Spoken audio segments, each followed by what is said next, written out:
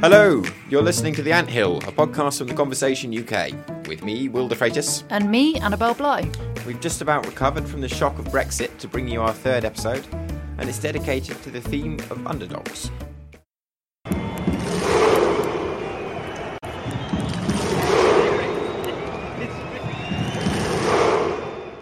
Many will remember the summer of 2016 for the historic progress made by Wales and Iceland in the European Football Championship. Two of the smallest nations ever to qualify, and both went far further than anyone expected. And this follows on from Leicester City's spectacular Premier League win. Remember them? The 5,000-to-1 outsiders who stormed to victory. So today we're going to be talking about underdogs and why you root for them. Not just football, honest, we're going to learn a bit about the folklore and fairy tales that crafted our idea of underdogs, and we've dug up some interesting stories of unexpected success. For instance, the strange hippie monkey that defies the law of the jungle, the surprising countries taking on NASA in the race for space exploration. And we also delve into the David and Goliath story of science versus big tobacco, and why it took decades for public health to come out on top. But first, let's go back to football, just briefly. John Williams joins us now. John is a sports sociologist who studies fan culture. Originally from Liverpool, he still supports his hometown club, but for the past 30 years, he's been based in, of all places, Leicester. John, hi. Hi.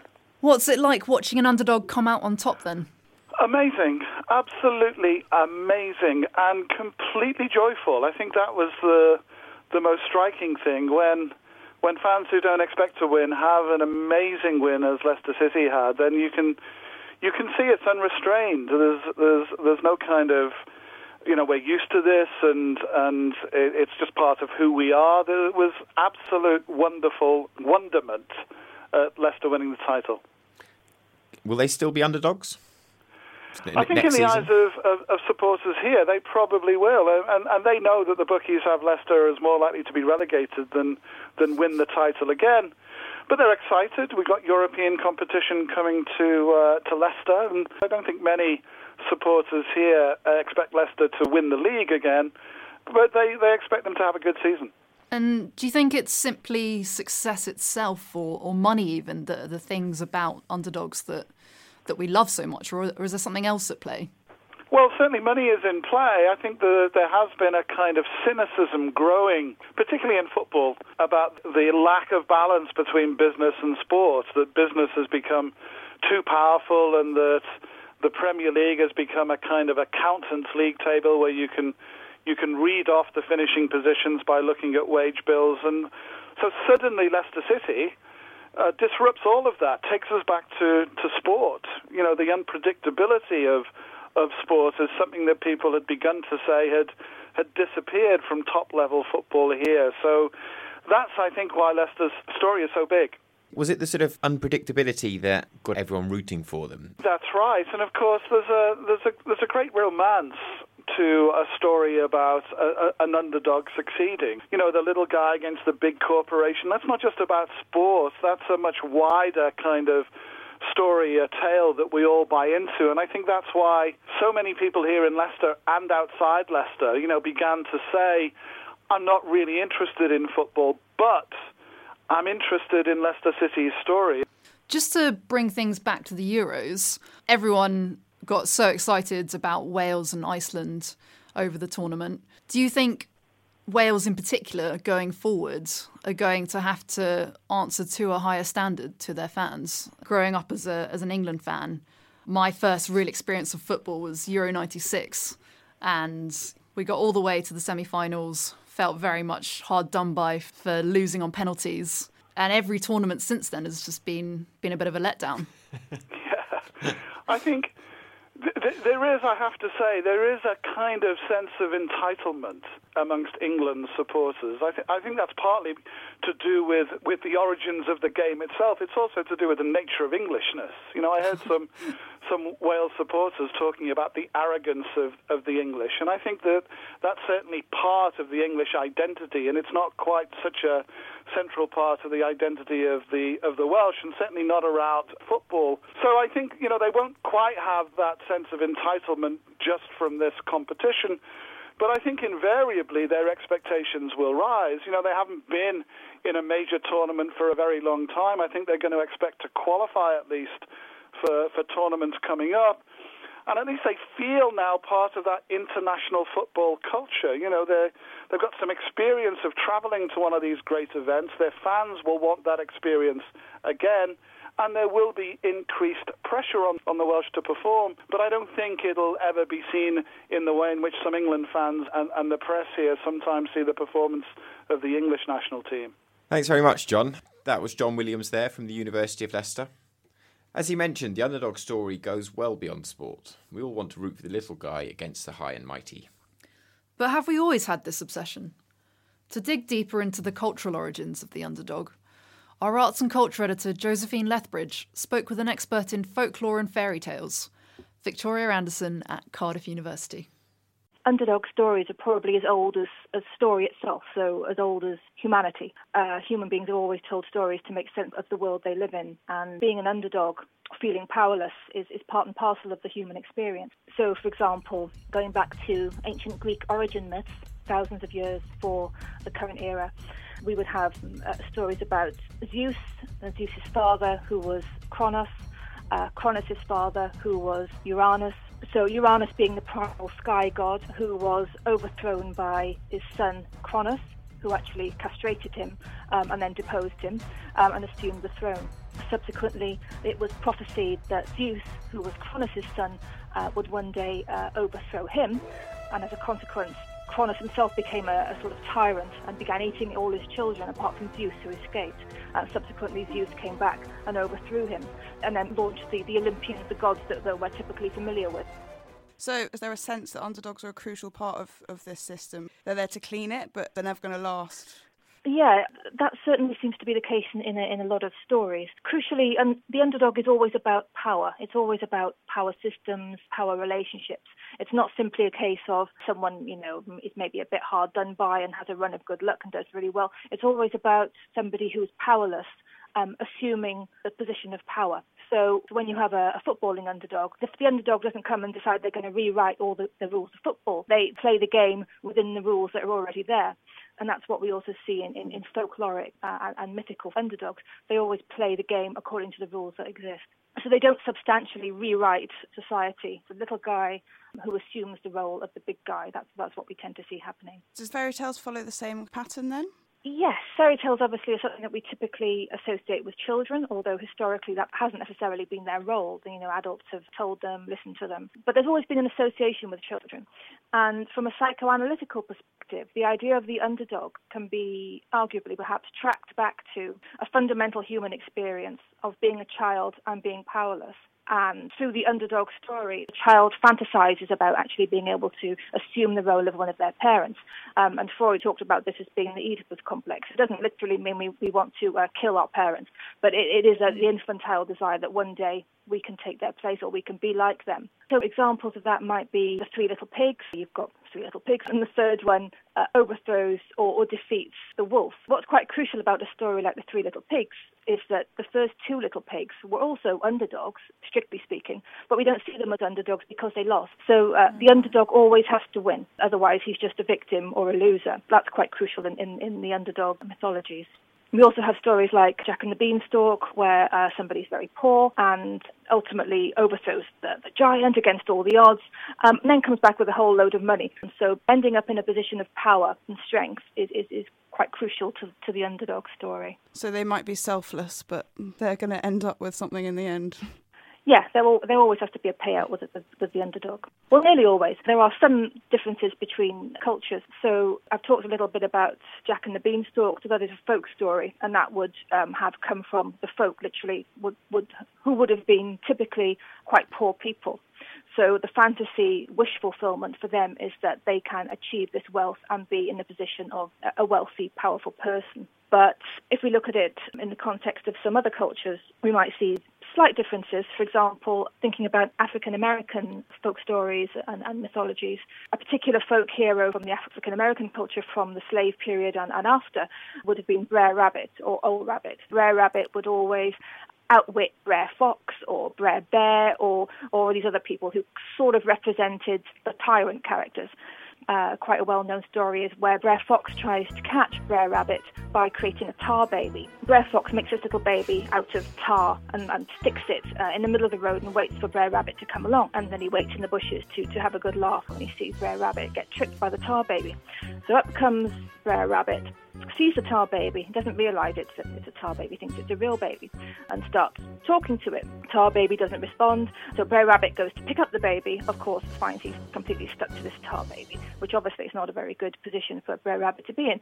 Brer Fox leaps out of the bushes, and Brer Rabbit says, Oh, I can see you're too clever for me, Brer Fox.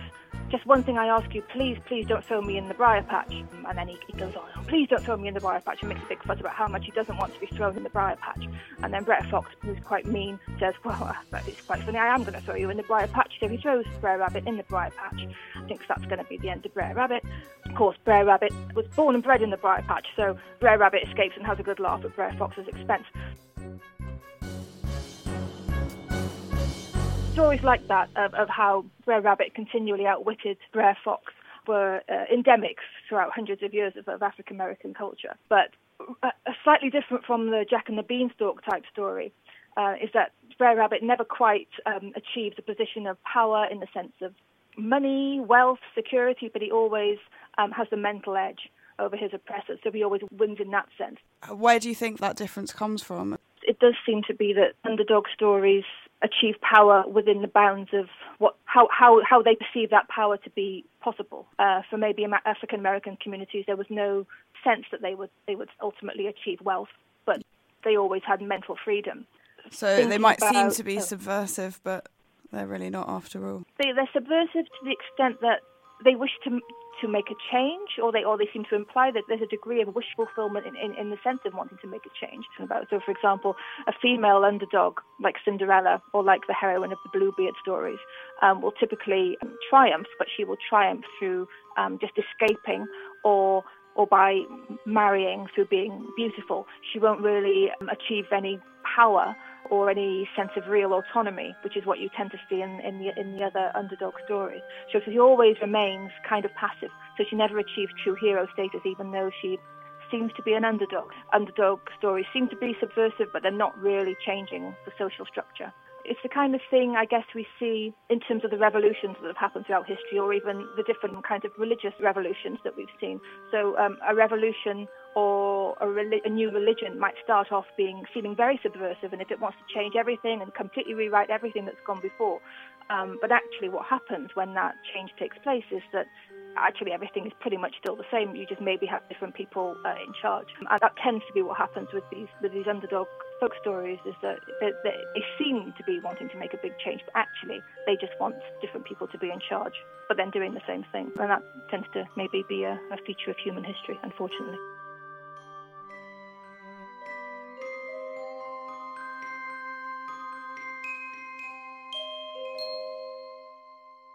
That was Victoria Anderson at Cardiff University, speaking with our arts and culture editor, Josephine Lethbridge. Now, for some, being an underdog never was about revolution anyway. There are underdogs who are happy to play the existing game and try to catch up with the big guys. But make no mistake, they are gunning to become top dog. We switch now to the space race. We all know who's number one, but there are a number of smaller space powers, including China and India, who are trying to muscle in on America's dominance. Despite not having much money or initially expertise, these countries have scored some remarkable successes. So just how do you escape the atmosphere on a shoestring budget?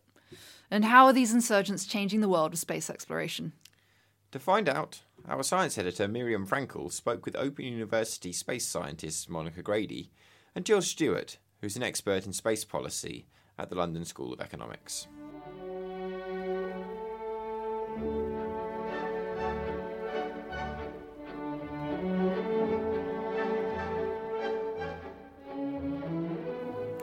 Does this tune sound familiar? It is part of the soundtrack of Stanley Kubrick's classic film 2001: A Space Odyssey from 1968.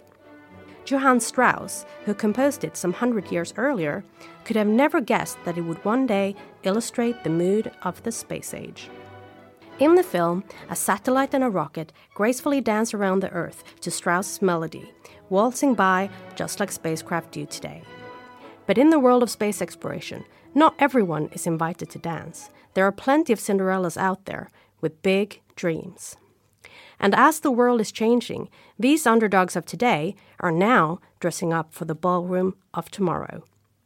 To find out more about which of these countries have a chance of becoming top contenders and how they are changing space exploration, I caught up with Monica Grady, a leading space scientist from the Open University. I think the main underdog countries are India and China. It's interesting to think of China as an underdog, and I regard them as an underdog in as much as they've taken more time than Japan, the Europeans and NASA to actually get into the space race. But since they've got going, they really have produced some amazing achievements. So they had a man orbit the Earth, they've landed something on the moon, and they really do seem to be progressing at a great rate. The other underdog is India, and again, they've put a lot of money into their space industry, and they have achieved amazing things. Again, a mission to the moon, a mission that's orbiting Mars. Really spectacular achievements for countries that have sort of come from nowhere and really accelerated. But what kind of impact are they having? Will we see these countries getting involved in building space stations? I think China has ambitions to have its own space station. I think from what I know of India and the Indian space exploration, they are more likely to want to join with NASA and Europe and Japan in a more communal effort. Now, China might want to do this as well. One of the things, of course, about China is you never actually know what they're developing and which way they're going, because there is still a huge amount of secrecy and difficulty of finding out information. Secrecy and politics have always played a role in space exploration. But after the Cold War and the space race between Russia and the United States, the two countries have managed to collaborate closely in space, despite recent tension on the ground. With these underdog countries joining, will we see a new space race develop? Will they view each other as rivals, or will they be happy to collaborate? I asked Jill Stewart from the London School of Economics, who is also editor-in-chief of the journal Space Policy. I think we'll always see collaboration in space, if nothing else, because it's very expensive. I've long said that I'm not very comfortable with the term space race, just because when we think of the space race, we think of the Cold War and the rivalry between the United States and the Soviet Union. And I think that we have a different context now. It used to be that it was mainly a way to demonstrate prestige, both economic, technological, and military prestige. Now space is a very functional role for a lot of countries. It plays an important function in terms of providing an infrastructure that a lot of countries rely upon. But then you also have the more prestige-based activities that tend to be focused more on science. And that, I think, tends to play more into the political side of demonstrating that you are up and coming as a political power. In those cases, I think you have underdogs such as India and China who might rank themselves against, for example, the United States and other countries that have a long-established space program, but they're also competing against each other. But what about the cost? India famously launched its probe to Mars in 2014 on a shoestring budget, spending nearly 10 times less than NASA did on its Maven mission to Mars. But how is this possible, and will it eventually press down prices on space technology? Monica explains. Space exploration is developing in a really interesting way at the moment in terms of smaller missions which can be launched more quickly, things called U-cubes, which are using a sort of single pattern for launching different instruments into space, is making things much quicker and cheaper. When it gets to more complex missions, when you're going to have to start sending people into space, I don't think you can cut any corners in terms of doing it rapidly, doing it more cheaply. In terms of sending people there, you have to take every precaution, and it has to be an absolute Rolls Royce of a mission. NASA, when they develop a space mission, again, they have an international call for instruments and collaborators. What is different, certainly about China at the moment, is that there's no, or very, very little input from other nations. India, a little bit more so, but things have been very much focused on internal development. I suspect as time goes on, certainly with India, it's a bit more difficult to predict with China. I think that there will be more cooperation because, you sort of realise, well, actually, you don't have to pay for it all yourself. However, a lot of people have argued that poorer countries should not be spending huge amounts of money on their space programs. But such views are contentious. Here's what Jill's got to say. The reasons that countries invest in space programs now do sometimes have a very practical payoff. So, for example, if you're looking at agricultural monitoring or the monitoring of movement of people or investing in helping your citizenry to link up in terms of telecommunications, then that's a very practical reason and I think has a very obvious payoff. Where you get into tricky territories when you're investing money into sort of purely scientific activities, and particularly manned space activity, which is very expensive.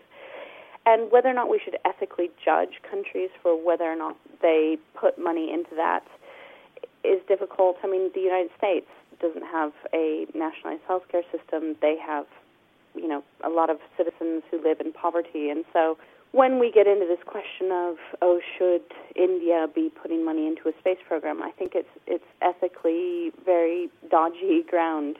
Monica, like many other scientists, thinks investment in science is invaluable for such countries. The money that is being spent is a drop in the ocean compared to what is sometimes spent on arms and weaponry, which all developing countries manage to find money for. But it is enhancing the development of the individual countries by producing a more technically literate, scientifically literate populace. You get specialists. I mean, all countries are going to need IT specialists, computer specialists, all sorts of engineering things for the digital age. And having a space program is an inspiration to get people to join in with that. Perhaps there's good reason for emerging economies to start investing in space after all. Could any of the countries that have just started thinking about space have a chance to take part? Who will be the underdogs of the future? Coming up fast, we've got nations like Brazil, Mexico, who are very interested in space flight. Nigeria has started to invest quite a lot of money in satellite communications technologies. And, this is how you start. You start small and gradually build up as your workforce gets more competent. That was Monica. Jill also sees an opportunity for countries in the Middle East. Countries in the Middle East have long had a space infrastructure, but you see countries like the United Arab Emirates who have expressed an interest in going to Mars, which is interesting. But what about the actual top dogs? Which 3 countries will lead space exploration in the future, say 100 years from now? If I had to bet on it, put my own money on it, I think you're definitely going to see a lot of investment from China. I think China could possibly be the next country to land on the moon. In terms of Mars, well, countries like the United Arab Emirates have expressed an interest, and they certainly have the finances to back that.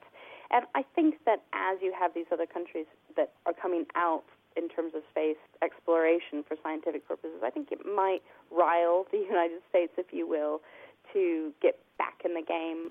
Monica, however, is more pessimistic about the prospect of having an underdog country catching up with the strongest nations. I think America and ESA, because they are ahead of the game. Russia and Japan, I would place Japan ahead of Russia, because Russia has so many internal political difficulties that Japan doesn't have. So, there you have it. NASA is likely to continue at the top, but there seems to be some possibility for countries in the Middle East and possibly China to get a spot at the top table. And I'm sure that will be music to their ears.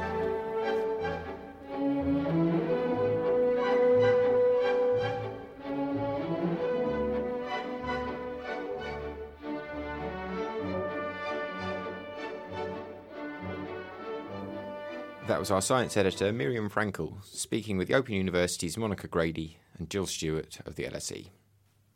For a slightly different take on our theme of underdogs, we turn now to public health. Can an idea be an underdog? Well, here's one that most of us take for granted today, and it's a theory that took decades to make its way from the science lab into common sense. That's the link between smoking and cancer. Despite overwhelming evidence, researchers spent decades trying to get it accepted. But they were, of course, up against the tobacco industry and its well-oiled, not to mention well-funded, PR machine. Bringing us this story of science coming out on top in the face of misinformation and other obstacles is our health editor, Clint Witchells. In the 19th century, lung cancer was a very rare disease. But that all changed in the 20th century when the incidence of lung cancer began to skyrocket. No one was certain why. Everything from X-rays to newly tarred roads were blamed. Cigarettes were also suspected, but it wasn't until the 1940s and 50s that a link between smoking and cancer was established. And it wasn't until the 1970s that the tobacco industry even began to acknowledge the link, not without fighting it tooth and nail. I spoke to Karen Evan-Reeves, a research fellow in the Tobacco Control Research Group at the University of Bath, about how the idea that smoking causes cancer became accepted, not just among scientists, but among the wider public. Population and animal studies had been happening throughout the 30s, 40s and early 50s. But it was really in 1950, I think, when 5 different population studies, so epidemiological studies, were published, which included a paper by Richard Doll and Bradford Hill in England, where these kind of studies look at populations and use statistical methods to identify commonalities between groups of people who have an illness. And the Doll and Hill 1950s study was a cohort study that was set up in 1947 to assess whether patients with lung cancer differed from those without cancer. And Doll and Hill went to 20 different London hospitals and asked them to refer cancer patients, not just lung cancer patients, but any cancer patient. And then they looked at all the different factors involved in the lives of those patients. And they found that of those with lung cancer, all of them were smokers. And at the same time, across the pond in the US, 2 other researchers, Wyndham and Graham, were also doing similar studies and found that of 605 men with lung cancer, only 1.3% of those were non-smokers. And then Doll and Hill continued their work and did a second study, which is probably the most famous study in respect of population studies and smoking.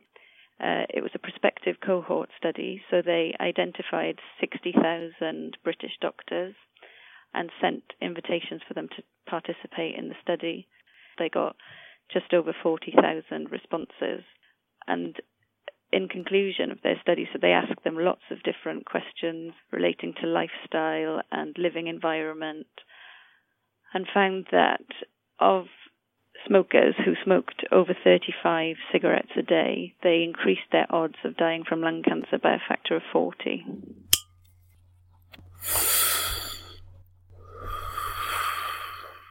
But despite the huge amount of evidence, Doll and Hill's landmark study linking smoking and cancer barely caused a ripple. A poll commissioned by the American Cancer Society in 1960 found that 2/3 of US doctors didn't believe that smoking causes cancer. In fact, half of US doctors still smoked regularly. So why wasn't the message getting across? A combination of factors were at play. First off, cohort studies, where a section of the population is followed for a period of time, like Doll and Hill's, was still quite a new thing, so there was an element of their research being newfangled. But there were some other big hurdles to overcome.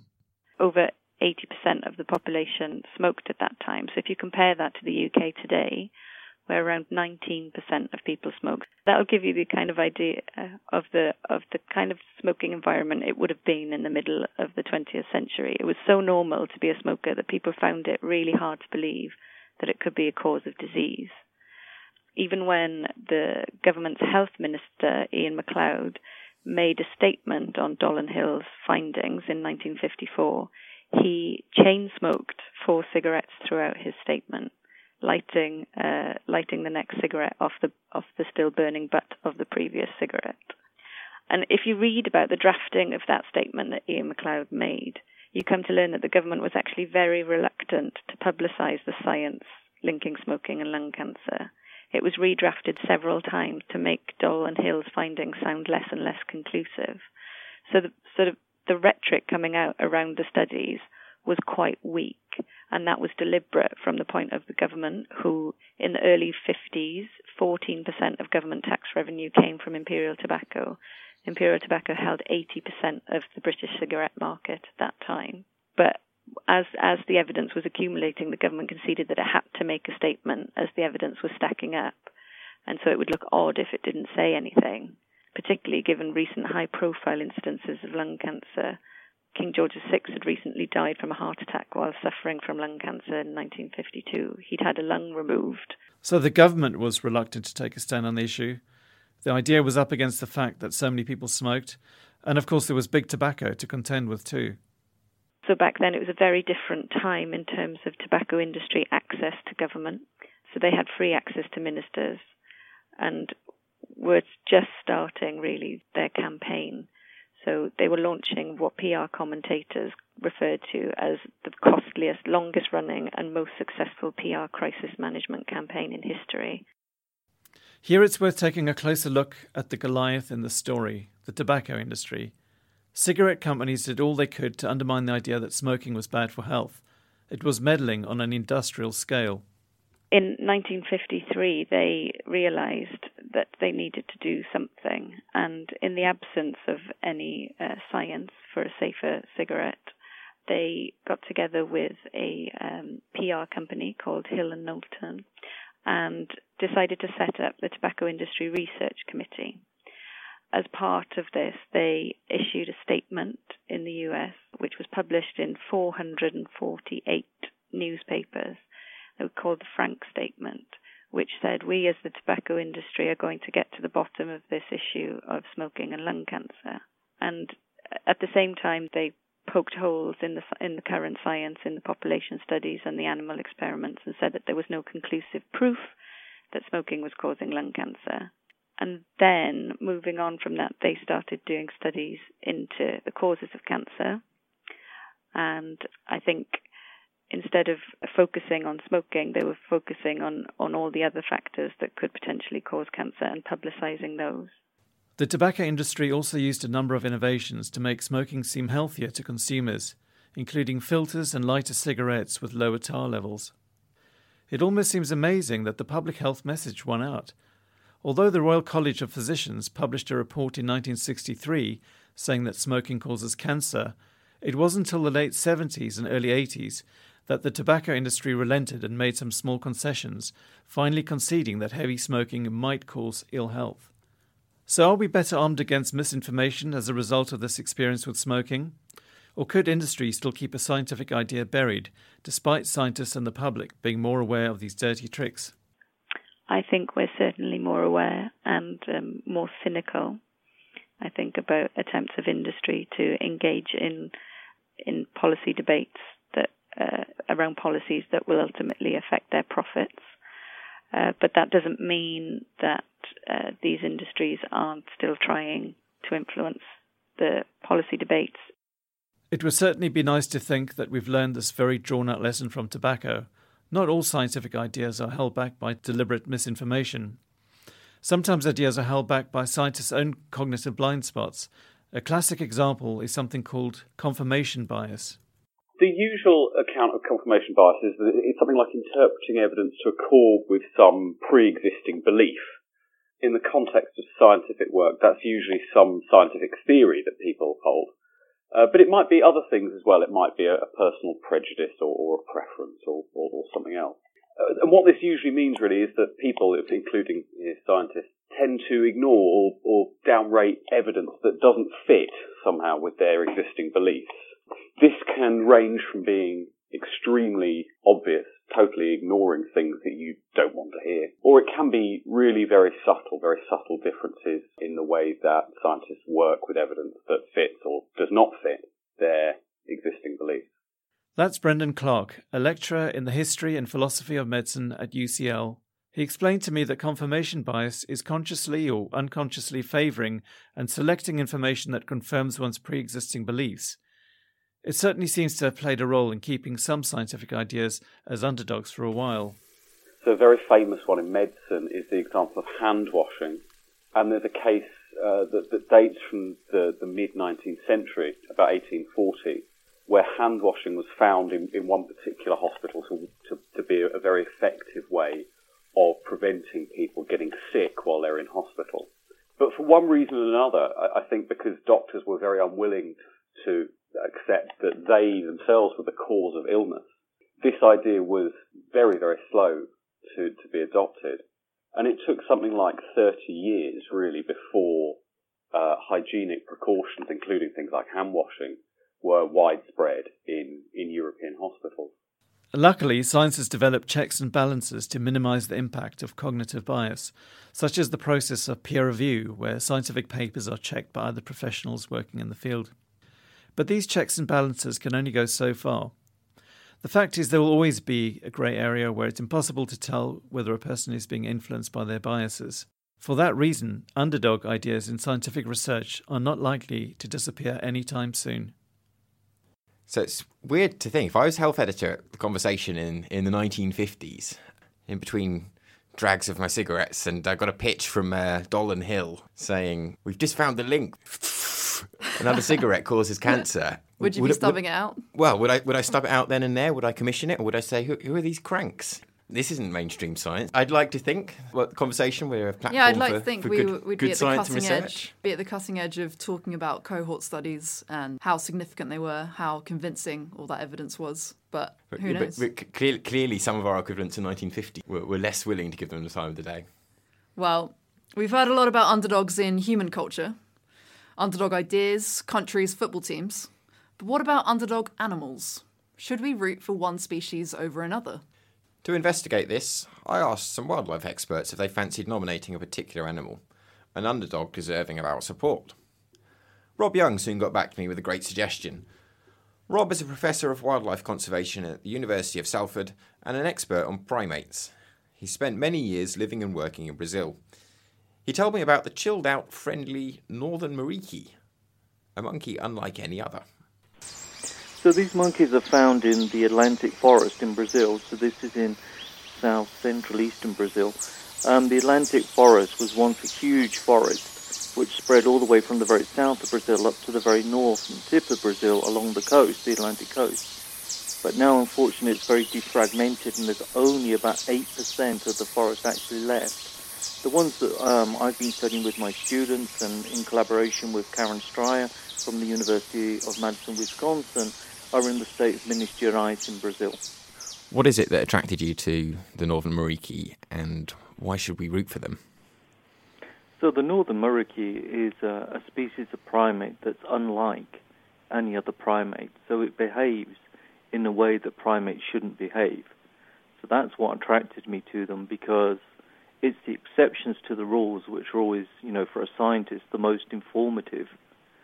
So, knowing how a primate that can live in large groups but have no social hierarchy, no dominance, is extremely interesting, because we have no other examples of a primate species with this level of egalitarian behavior. So how large are these groups? Are we talking? And are there truly no rules within them? You can get up to several hundred in a group, but interestingly, they form into subgroups. The other primates that behave like this are primates like chimpanzees. Now, chimpanzees have got very strong hierarchies and they're very political and are very aggressive, whereas these monkeys are completely different because they don't really have a political life and they're not aggressive. So you virtually never see any aggressive interactions whatsoever, and you don't see any real evidence of politics going on, whereas with chimpanzees, you'll always see one individual grooming away another to try and make a friend so that, they can gang up on other individuals and have a coup and take power in a group. Whereas these guys, nobody wants to be in charge. It's just like a bunch of hippies wandering around in the forest, everybody on equal terms. Is this because they've somehow cracked the secret, perhaps, of some sort of egalitarian living? Well, the interesting thing about them is, whereas, most primates, and this was quite a shock for me when I first went to Brazil, most primates would interact with each other by grooming each other to make friends. These guys don't groom each other at all. What they actually do is they engage in group hugs. So you might see, 15 or 20 individuals all hugging each other at the same time. So they have a social interaction, but it seems to be on a kind of lighter level. It doesn't seem to be so focused on specific individuals, whereas chimpanzees are trying to make specific friends for specific support. But I think, this comes down to something very interesting, because if you don't have any enemies because nobody's aggressive towards you, then maybe you don't need lots of really close friends. You can afford to be friends with everybody, but you don't need any very close friends specifically. If you're a chimp and you've got all that politics and aggression going on, then, you have got serious enemies, so you do need to have some very close friends. So maybe that's their trick. They're about 1.2 meters tall if they were standing up, so at the height of a small child, they would weigh in the region of about 12 kilograms. This is quite big They're for a monkey. They're a kind of whitey beige color, and the males have the largest testicles of any primate species. And is there a reason for that? Well, this is the other interesting thing, is because they're completely promiscuous. But normally chimps are quite promiscuous, but in chimps, males will still try and limit access of other males to females. Whereas in murikis, what you actually see is when a female is mating, she comes into estrus, then the males will actually form what's called a mating queue, and they just sit and wait their turn to actually mate with the female, which again is unheard of in primates, really. Normally, the one thing that males will compete for, above all else, is the opportunity to pass on their genes through mating with females. And yet these guys just sit there quite happily waiting their turn and will just mate with a female, one after the other. So their competition is through their sperm inside the female, rather than being aggressively, physically competing with each other to be able to mate with the female. And that's why they have very large testicles. And how many of these monkeys are still around today? We reckon there's less than 1,000 left in the wild. And in captivity? There are none of this species in captivity at the moment. There are some of the southern muriki in captivity, but none of the northern muriki. They're quiet monkeys. So monkeys that normally attract people's attention are the ones that are always shouting and screaming. And, northern murikis are actually in the forest. They're quite quiet monkeys. They're quite calm. They're quite relaxed. And most people prefer monkeys which are more agitated. So, that's why species like chimpanzees are very popular, because they're very agitated and noisy. One of the things about them, why they're a bit of an underdog, is, if they were in captivity, they wouldn't be seen as attractive by the public, maybe because they're not as active as certain species. But their name actually means the quiet people. That's what it means in the local Indian language. And, behind quiet people, there are some very interesting things going on. So we as humans can learn a lot from actually looking at different models around us on the planet. And these are a very interesting model of a way to live. They seem to, have cracked a way of living which is very peaceful in a social situation without having politics. So, Rob, I hear somewhere in Brazil's Atlantic forest there's a northern muriki called Robert Young, named after you. Tell me a bit about how that happened.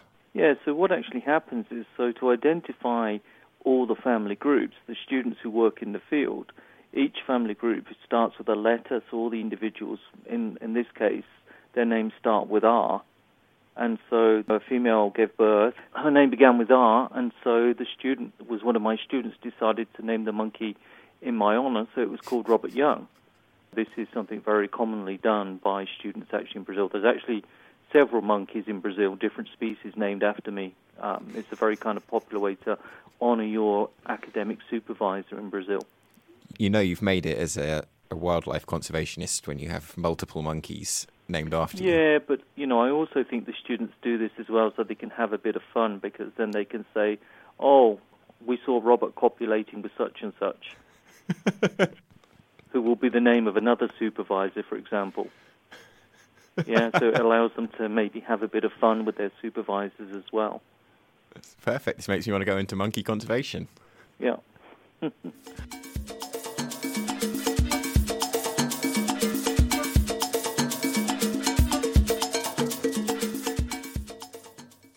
That was Rob Young there from the University of Salford, saying why we should root for the quiet people of the forest. And who knows, maybe one day you too will share your name with a monkey. Well, that's all we've got time for. Join us next time on The Anthill, where we'll be unearthing more stories from the world of academia. Big shout out to the journalism department at City University for letting us use their studios. This episode of The Anthill was produced by Gemma Ware and Annabelle Bly. The Anthill is brought to you by The Conversation UK. We're funded by UK universities and research bodies. Check out our website, theconversation.com, or follow us on Twitter and Facebook. Thanks to all the academics who spoke to us, and thanks to you for listening in. Goodbye.